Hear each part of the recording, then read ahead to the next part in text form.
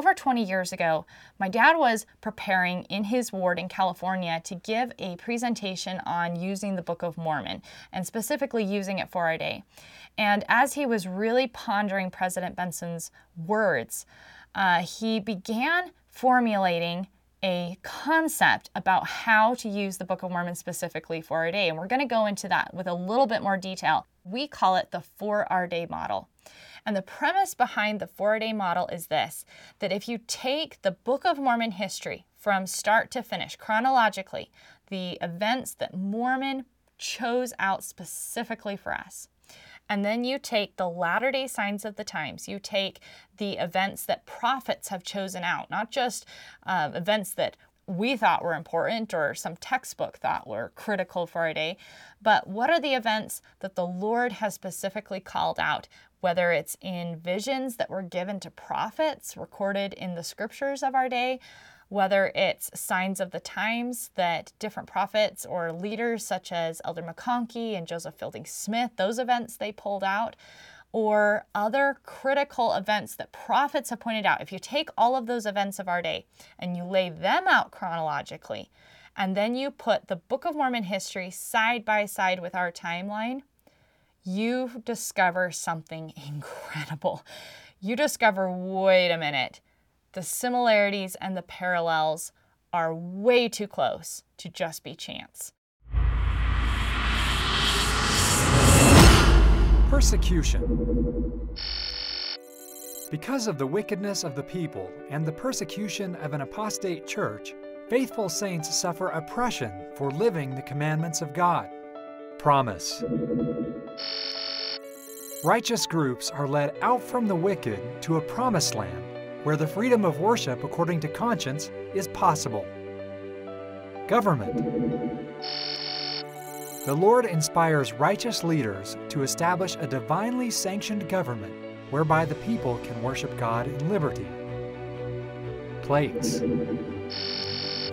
A record of Scripture is translated by the gift and power of God from gold plates containing the record and warning of a fallen people who formerly inhabited America but were destroyed when they ripened in iniquity. Church. Freedom and the restored gospel prepare the people for the reestablishment of the true church of Jesus Christ. Martyr. A righteous prophet of God is raised up to teach the true gospel and is martyred for teaching doctrines which had been lost, including the true nature of the Godhead. Opposing voices. Antichrists arise, preaching enticing doctrines and philosophies in direct opposition to the true gospel of Christ and the principles of liberty upon which the freedom of the people depend. Missionaries. Missionaries are sent at great personal sacrifice to those who have never heard the true gospel, and many thousands are converted. Combinations. Wicked men conspire to take away the freedoms of the righteous using treachery, murder, intrigue, and carefully devised words to stir their followers to extreme hatred against religion and imagined wrongs. Liberty. Great leaders fight to preserve the liberty and lands of the people, enabling the gospel to continue to be taught and lived. Growth. The church grows as apostasy increases.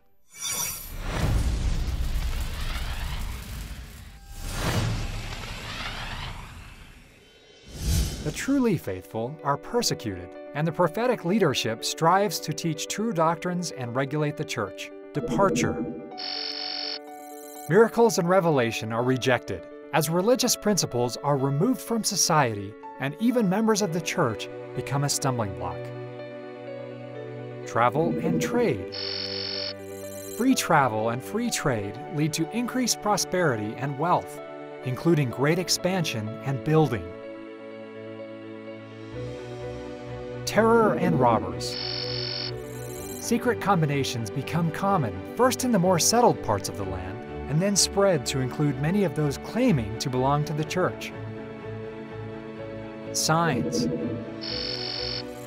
Many physical signs are seen in the heavens and the earth, including famine, earthquake, stars, lightning, and darkness. Destruction. The more righteous gather in and the wicked are destroyed to prepare the way for the coming of the Son of God. Coming of Christ. The righteous are resurrected. Christ comes to his people, heals the sick, reestablishes his church, and expounds all things. Peace. All eventually are converted to the true gospel and become partakers of the heavenly gift. The cities are rebuilt, and a great period of peace continues for several generations. Open rebellion. The people again become wicked and openly rebel against God.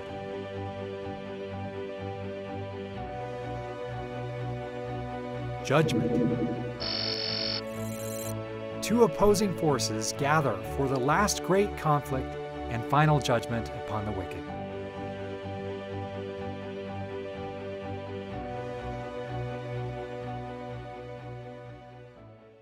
So the premise of the 4-day model is that Mormon, Moroni, Nephi, and other Book of Mormon prophets saw our day in vision. They knew our day way better than we do. And not only did they know our day, but they knew the problems and the solutions to those problems. And then when they recorded the history and the records that they wrote down, they specifically focused on that material that would be helpful for us because they knew us, they knew our day. President Benson made this comment. He said, "The prophets, particularly of the Book of Mormon, saw our day. You will learn more from studying and reading the Book of Mormon about our current problems than you will by reading the daily paper or the slick magazines." End quote. So when you think about the Book of Mormon from this perspective, I want you to think about the stories that you already know, right? The stories from the Book of Mormon, like Captain Moroni and Alma the Younger and Nephi building the ship. And I want you to ask these questions. Why, when Mormon was going through, why did he toss aside certain stories and certain details, but he included others? So why did he think it was so important for us to know all about the political details of the Nephite government, right? Because he includes actually a lot of details about their government. Why? Why did he tell us about their monetary system? Why? There's a story where Amulek is speaking and he says, "I'm the descendant of that Nephite Aminadi who translated the writing that was inscribed on the temple wall." Well, that's a story that Mormon was like, not so important for their day. I'm going to toss that one aside. But I've got to include the story about all of the Christians in Ammonihah being massacred, or these letters between Moroni and Pahoran. So as you think about this, wait a minute, why? Why do we need the letters between Moroni and Pahoran? Why do we need the sons of Mosiah? Why do we need the details about the Gadianton robbers? Why is this so important for our day? And that, when you start asking those questions, that is when the light bulbs start going on. At least that's when the light bulbs started going on for us. So as we go through the Book of Mormon this year, we are going to find answers. We're not just going to talk about problems. We're not going to just say, "Oh, this is interesting. This is trivia. Look at this event in the Book of Mormon. It parallels with this event in our day. Okay, cool. Great. Go back to our lives." No, the point is we're going to find the answers. We're going to figure out how to defend freedom, how to help rebellious children, how to fix our families that are falling apart, how to give our kids and even ourselves some identity, some hope for the future, how to prepare physically for natural disasters, how to move forward with confidence that we know what is coming and what to do with the future. So really quickly, we're just going to explain how we pick which events in the latter days to parallel. Again, are these just events that we thought were important, or are these events that Mormon actually was thinking of when he paralleled our day? So this is how the 4-day model works. First, we are going to be selecting latter-day events based on visions of the last days in the Book of Mormon, because the best commentary on Scripture is, guess what? Scripture, right? So, for example, Nephi, 1 Nephi 11 through 13, he sees our day, and the Lord picks certain events as critical. He doesn't describe the assassination of JFK or this or that little teeny war down in some country you've never heard of, even though I'm sure those events are important and to some extent. But what does the Lord focus on as critical? Well, he shows Nephi the Lord's birth and death. He shows him Nephi history. And then he shows him the great apostasy in Europe. He shows him the Dark Ages. He shows him the Reformation. He shows him the Pilgrims, the Puritans, the Founding Fathers, and the founding of the U.S. Constitution. So the Lord apparently says, hey guys, when you're looking at your day, when you're looking at your history, this is what I care about. Pay attention to these events. So we're going to be paying attention to those events as well. Now, the Book of Mormon is not just for people in America. I just shared a few events that are definitely would probably be considered a European and United States history. But the Book of Mormon wasn't just written for Americans or for people in Europe. It was written for all of God's children around the world. And that is one of the questions we're going to be investigating in this series. We're going to be asking ourselves, okay, why do all of these events, both in the latter days and the Book of Mormon, why do they matter no matter what culture or what race you come from? Whether you're someone from China or Japan or India or Africa or South America or New Zealand or Australia, no matter where you come from, why is this your story? Why did Nephi see the Reformation? What does the Reformation have to do with you? So we're going to be talking about that. We're also going to be using the words of Latter-day Prophets. This is critical. Inspired prophets understand our day from the Lord's perspective, and that's better than just us or any random professor of history out there. So we're going to use the prophets. We're going to use the Book of Mormon together and see how they parallel. We're going to use the commentary from the prophets about our day. We're also going to use the signs of the times. The signs of the times are not dreamy, vague, creepy things.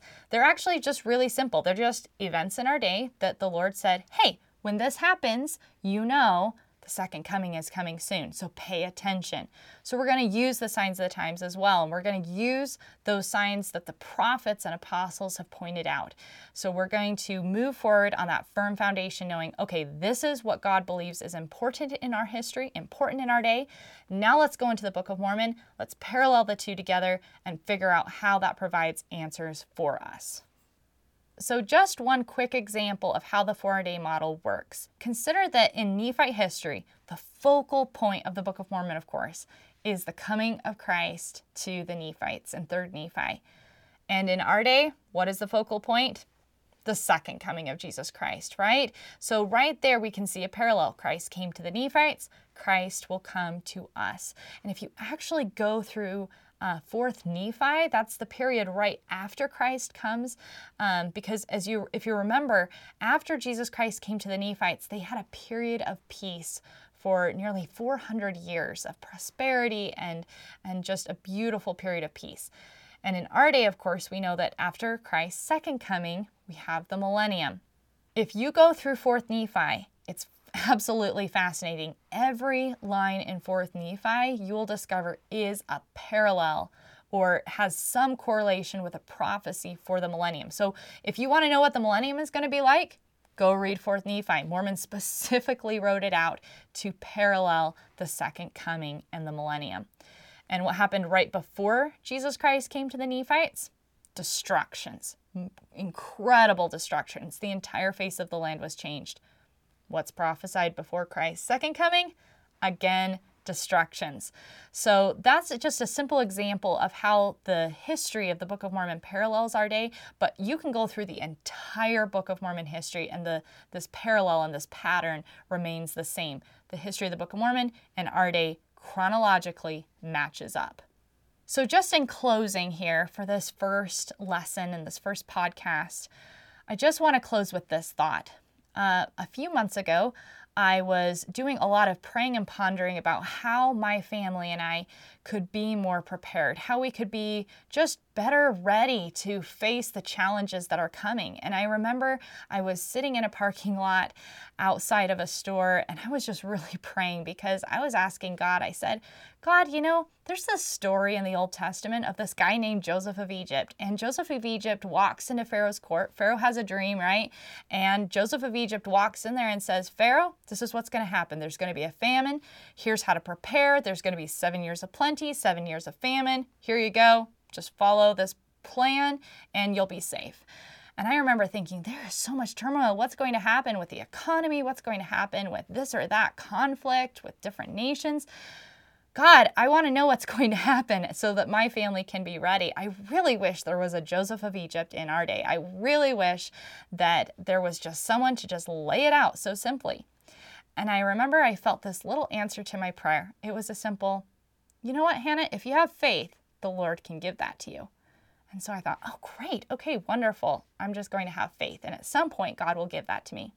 And then I'll never forget it. It was the next day. I was going about my jobs and I just could hear God laughing on the other side in a very good-natured way as I just could feel this prompting of, Hannah, I already gave it to you over 200 years ago. It's called the Book of Mormon, and it was literally given to you through a Joseph in your day. It tells you everything that has happened in your day. It tells you everything that will happen and how to prepare.